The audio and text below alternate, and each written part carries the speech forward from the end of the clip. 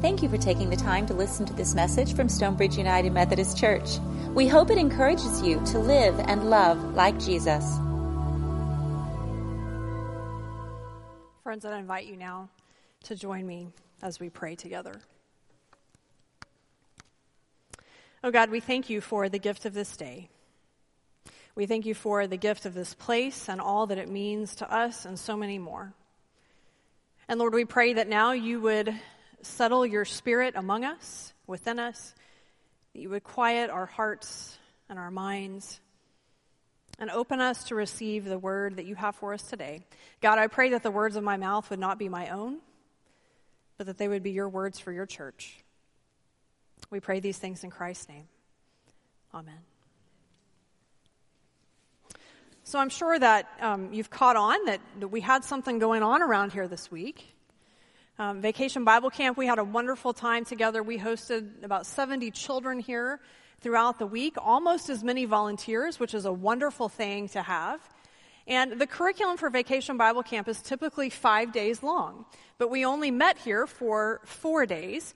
And so I thought it would be fun today to do the last day during church. So that's what we're doing. And so Pastor John and Mari, when they did the skit a few minutes ago, they introduced the idea. And Mari also shared the Bible point and the new Bible buddy for today. That's what all these fun little characters are on the floor. Those are called Bible buddies. And the kids this week spent their week learning what it means to shine Jesus' light in different situations in life. And so the 4 that we'd already talked about before today were when life feels dark, when good things happen, when people are sad, and when people need help. And then today is when people don't get along, to shine Jesus' light in those times. So I know you're all really excited about talking about when people don't get along, right? Yeah. So in case that makes anybody tense just a little bit, let's do something to lighten the mood, maybe illustrate the point a little bit. And so I thought we'd start by considering some topics that might be polarizing or maybe debatable is a better word. And so I thought about using which season is better, summer or winter. But in light of recent temperatures, let's just not go there. Or we could do which football team is the best. If you know me, you know which one I'm going to say first. Texas Tech or SMU. Not SMU. UT or OU. Okay, let's not do that either. Let's stay away from that. So this is the one I settled on. Which is the better pet, a cat or a dog? Okay, hang on. So if you're a cat person, raise your hand. If you're a dog person, raise your hand. Okay. If you're neither, I want to include you too. Raise your hand.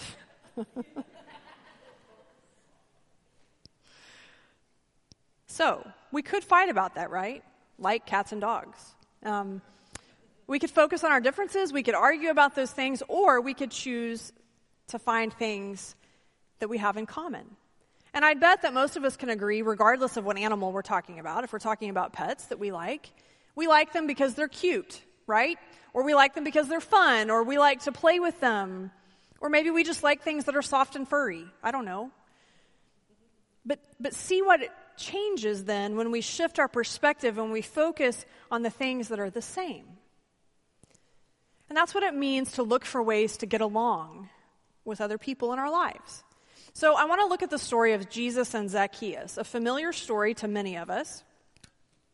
And so if you have your Bible with you, if you have an app on a device, feel free to follow along there, or it will be on the screens.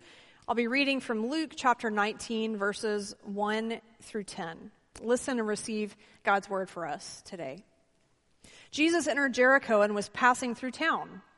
A man there named Zacchaeus, a ruler among tax collectors, was rich.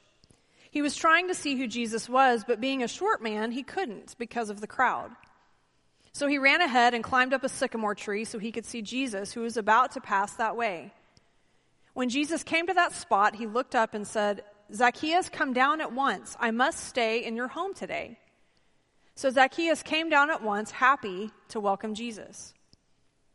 Everyone who saw this grumbled, saying, "He's gone to be the guest of a sinner."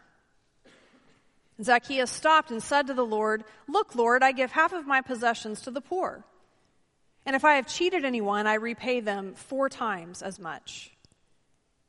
And Jesus said to him, "Today, salvation has come to this household because he too is a son of Abraham. The human one came to seek and save the lost." This is the word of God for the people of God. Thanks be to God. So we find this story near the end of Luke's gospel. And right after this story happens, Jesus actually arrives in Jerusalem for what we know will be the last week of his earthly life. But right before this story, he has healed a blind beggar. And so when we look at this encounter with Zacchaeus and then we couple that together with the healing, it seems to convey one last time why Jesus came. He came to bring healing, and he came to bring new life.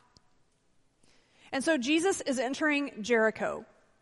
Now, Jericho was a large center for taxation, and so it was a place of great wealth at that time. And it says that Jesus was passing through, but we know that's not really true because Jesus never just passed through, right? He always had to stop and get involved in what was going on. And he likely had an entourage that was following him because they knew that he was on his way to Jerusalem. And so Zacchaeus is there, and he's a chief tax collector. What that means is he worked for the Romans. He was definitely seen as a traitor among the Jews. And know this, that they would have been horrified to think that he would be remembered with a song 2,000 years later. They would not have liked that. He was hated. He was despised, especially because he likely gained extra money from those who worked underneath him as the chief tax collector. And so he was very rich, and the text tells us that. But he wanted to see Jesus. Now, we don't know why. He was likely an outcast. He was probably lonely. Maybe he had heard of Jesus before, this Jesus who welcomed people like him, people like tax collectors. But he couldn't see. And as the song tells us, it's because he was a wee little man, right? We know the song.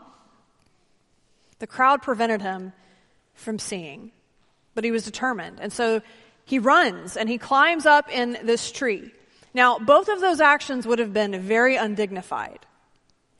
Very undignified. So imagine, get a mental picture of a grown man running and jumping up in a tree, all while wearing a robe-like garment, which is probably what he was wearing.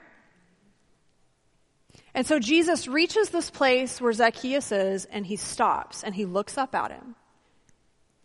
And the thing I love about this part of the story is the familiarity here, because Jesus calls him by name, and he says, "Come down, because guess what? I'm coming to your house right now." He sees Zacchaeus' interest, and he also looks at him and he sees straight through any of the layers of greed or anything else that might be there. And so Zacchaeus immediately comes down and gladly welcomes Jesus into his home. But in verse 7, I think this is the part of the story we often skip over, the part about the crowd. The crowd was offended. They were appalled that Jesus once again has gone to spend time in the home of a quote sinner. Because all they can see is their predetermined judgment toward him. Zacchaeus was very much looked down upon, both literally because of his stature, but also figuratively because of his vocation, what he did for a living. And so because of what were likely dishonest business practices that he kept, he was excluded from the community of God's people. And so Zacchaeus immediately tells Jesus, "I'm going to make it right. I'm going to make amends. I'm going to give half of what I own, half of my possessions to the poor, and I'm going to repay the people that I've wronged by 4 times what I took from them."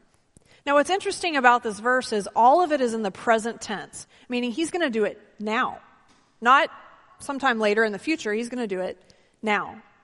And Jesus doesn't ask him to do those things. Jesus doesn't tell him what to do. Zacchaeus is simply eager to do what's right. And so what's happening is he's showing the change and the transformation that Jesus has made in his life. That is how Zacchaeus shines Jesus' light. Verses 9 and 10, Jesus ends with two really profound statements. The first thing he said is, today salvation has come to this house. A few important things about that. That means that salvation is a present reality. It's not something that only happens in the future when we die.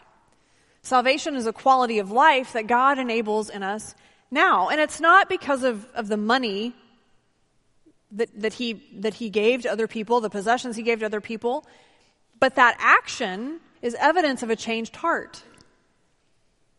He's been set free to experience the life that God intends for him. And so Jesus brings honor to Zacchaeus' home. That's what he does.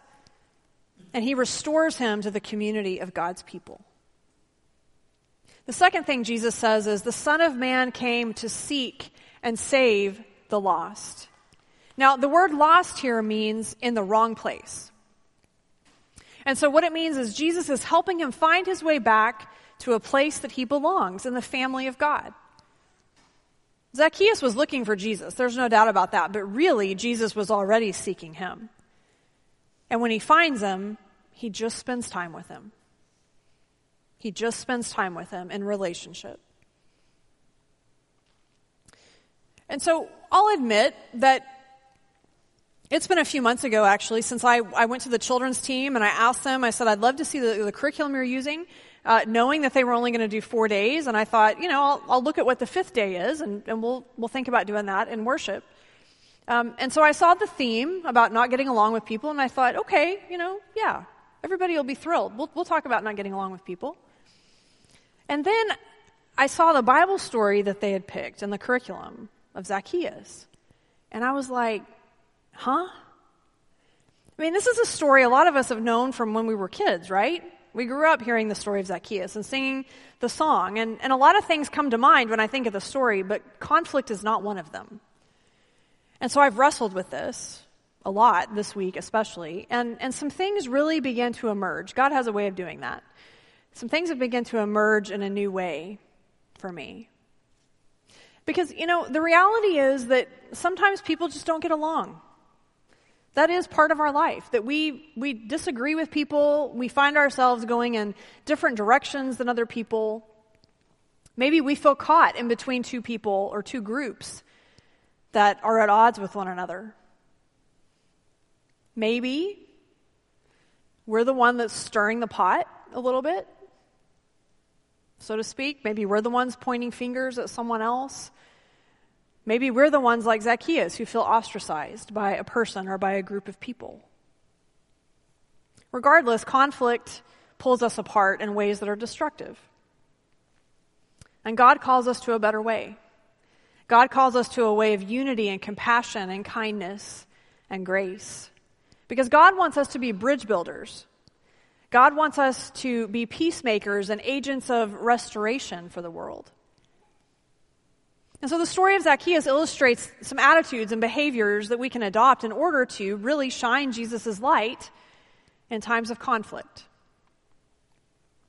In 2019, not that long ago, there was a poll done by the Barna Group, and they were trying to determine the perception of Christians among adults in the United States. And so they polled a large group of adults, some that identify as Christians and some that identify as non-Christians. And they gave them a list of about 20 words. And they said, when you look at these words, tell us if you think that word would describe a Christian in your opinion. And so one of those words was caring. How caring would you say Christians are? To one another, but also to people who might not be in the church. About 40%, not great, 40% of practicing Christians said, yes, we agree with that. Less than 10% of non-Christians could say that they felt like Christian people were caring. And I don't think that's a marketing problem. I think that's an empathy problem. Empathy is the ability to understand and to share the feelings of another person. The word empathy actually began as a German word that carries this idea of feeling into. Feeling into. I love that image. And isn't that a great way to describe Jesus? and the way that he showed us what it looks like to feel into the reality of another person. He did it over and over. There's a book called Born for Love, written by a doctor named Bruce Perry, and the whole book is about empathy. And he says this is how he would describe empathy. The ability to stand in another's shoes, to feel what it's like there, and to care about making it better if it hurts.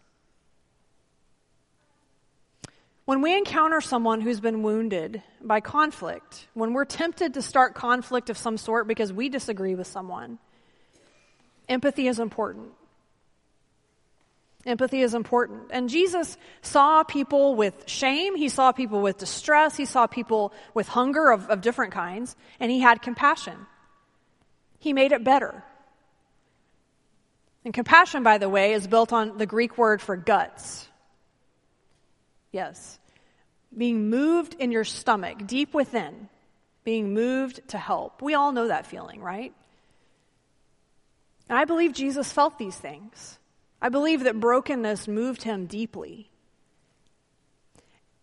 And it strikes me that we as Christians and or as the church in some ways, we've at times moved away from having empathy for those who are outside these walls.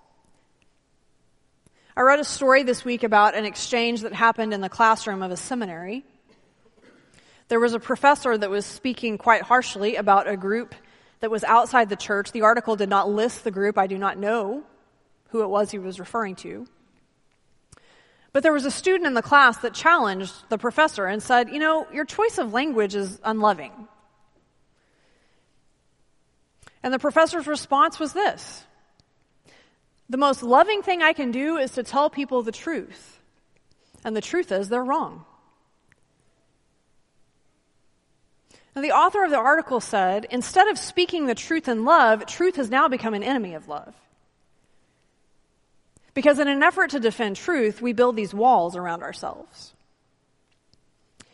And it's interesting, if you know much about brain chemistry, the brain is not capable of being defensive and empathetic at the same time.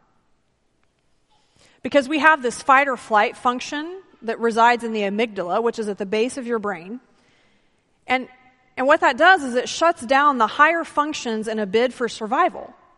And so the frontal cortex, which is where empathy lies, the piece of your brain that's critical to have empathy, that's just switched off. But what is possible is to be loving and truthful at the same time. Because Jesus was the truth. And Jesus was also empathetic. Now, I am not suggesting that we compromise our beliefs, our opinions. Not suggesting that. What I am suggesting is gracious dialogue with other people. But for dialogue to happen, for us to gain empathy, for us to really look into the eyes of another person, we have to have proximity. And so empathy is found in proximity. We can't understand situations until we are close to them. Especially those that are outside of our so-called circle of where we live or what we believe about things. Because those who despise Zacchaeus, the people that labeled him as a sinner, he was unwelcome there. He was unwelcome in their community, and we don't know the exact nature of his sins. It likely included defrauding people when he was collecting their taxes, if I had to guess. But when Jewish people used the label of a sinner, it wasn't simply used just to identify people who did things contrary to the law. It was also a cultural slur, in a sense. It was a way of saying that somebody was an outsider, and they did not belong to the community of God's holy people, and they were not welcome there. And so even though Zacchaeus was Jewish, his status as a sinner meant that he was effectively cut off from people who were his neighbors. But really, if we think about it, being a sinner does not mean exclusion from the community of Christ. In fact, it's kind of a prerequisite to membership.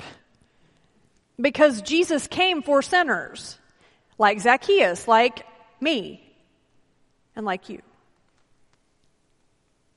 This community is not a place of perfection.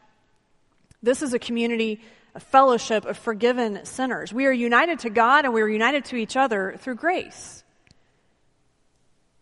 And it's easy to be like the crowd in the story. It's easy. It's easy to live there, to ostracize someone else because we don't agree with their choices or their lifestyle or their opinion or their beliefs, or we refrain from friendship or sharing our faith with someone because we don't want to be seen with, quote, those people. And if we haven't directly done these things, we've all been in a place where we've witnessed it in some regard and possibly remain silent. But Jesus spent time with, Jesus loved sinners like me and like you. And so I think before we question somebody's proximity to Jesus, perhaps we need to question our proximity to that person. Because we are called to bear witness to the good news to every person. Not the ones that we deem worthy, not those that are in our social group, not those that are just in our church. Everyone. Everyone. And when Jesus calls out to Zacchaeus, he doesn't immediately judge him. He doesn't tell him you need to go repent. He invites him into fellowship. Jesus got close to people. That was who he was, and that's what we're called to do. It's not just about proclaiming a message, it's also about listening. It's about learning. And yes, there is a time for honest, loving conversation. Yes, but we do it in love after we've come close.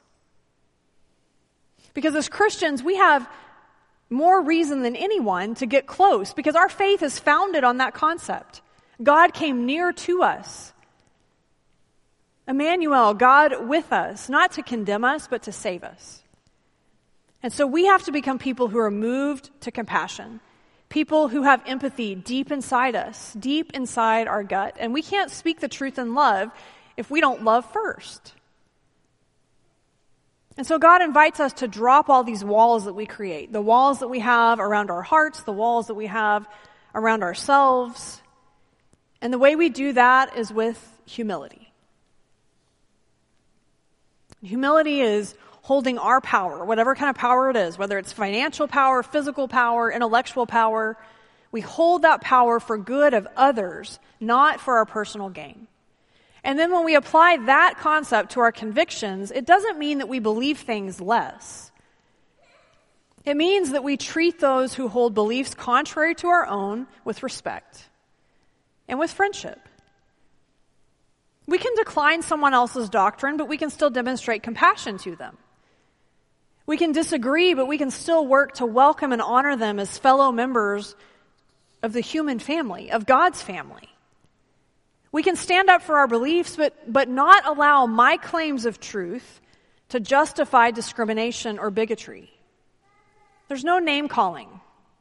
There's no bullying, just friendship. Because we can flex two muscles at once, the muscles of conviction and compassion. And what that means is that we're not narrow-minded, that we only love those whose lives we approve of, or we're only friends with those who agree with us on every single thing. We can respect and we can care for those with whom we profoundly disagree on some things. We can maintain our convictions, but not allow those things to justify our thinking that we're better than someone else. Because though we're different, we find a way to be in relationship with one another.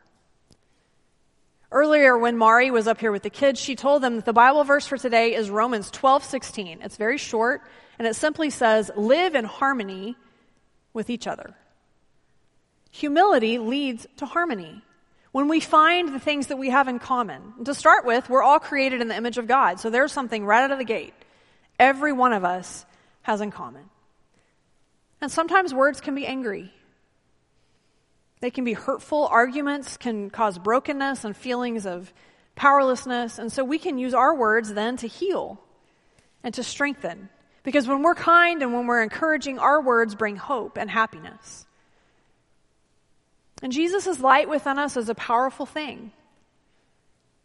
And I want to think about some ways that we can shine that light. Our experiences and our perspectives are not the same as everyone else's. And what I've learned in my life is a whole lot easier when we just come to terms with that. And so find a way to listen to perspectives that are different from yours. Maybe that means you find a new source of news for one day or a week, or a new podcast to listen to. You find someone who has a story and a background different than you, and you have a conversation with that person, and you listen to them. You listen to them and learn from them. You think of somebody that you struggle to get along with. We all have them. We all have those people. But remember what Jesus did. He called Zacchaeus by name, not a mean name. He called him by his name. And so pray for that person. Pray about your relationship with them, and if you feel comfortable, reach out to them and have a conversation. When you see somebody who's been wounded by conflict, extend empathy to them. Extend compassion to them. Because friends, there are a lot of people in our world reaching for the love of God. Like Zacchaeus, desperate for an encounter with Jesus. But the crowd was an impediment for him. They blocked his view. But he was searching for Jesus. He was so willing to meet Jesus. But what about the tree? If we think about the tree, that sycamore tree that lifted Zacchaeus up, that helped him to see Jesus. Now sure, Jesus didn't need the tree to know Zacchaeus was there. But the tree helped Zacchaeus get a glimpse of Jesus. And so let's be like the tree. Let's be like the tree. Let's lift others up so that they can see Jesus. There is no shortage of conflict in our world. But let's choose a better way. Because the good news is that we can rejoice in the presence of the Lord with others as we love, as we care, as we seek to live in harmony with one another. And so let's be people that gladly welcome Jesus.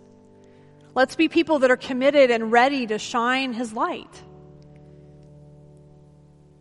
And let's put our confidence and our hope in the promise that he gives us when he says, today salvation has come to this house.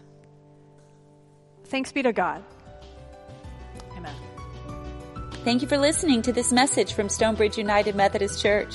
You are invited to worship with us every Sunday morning at 10 a.m. For more information, visit our website, mysumc.org. Have a blessed day.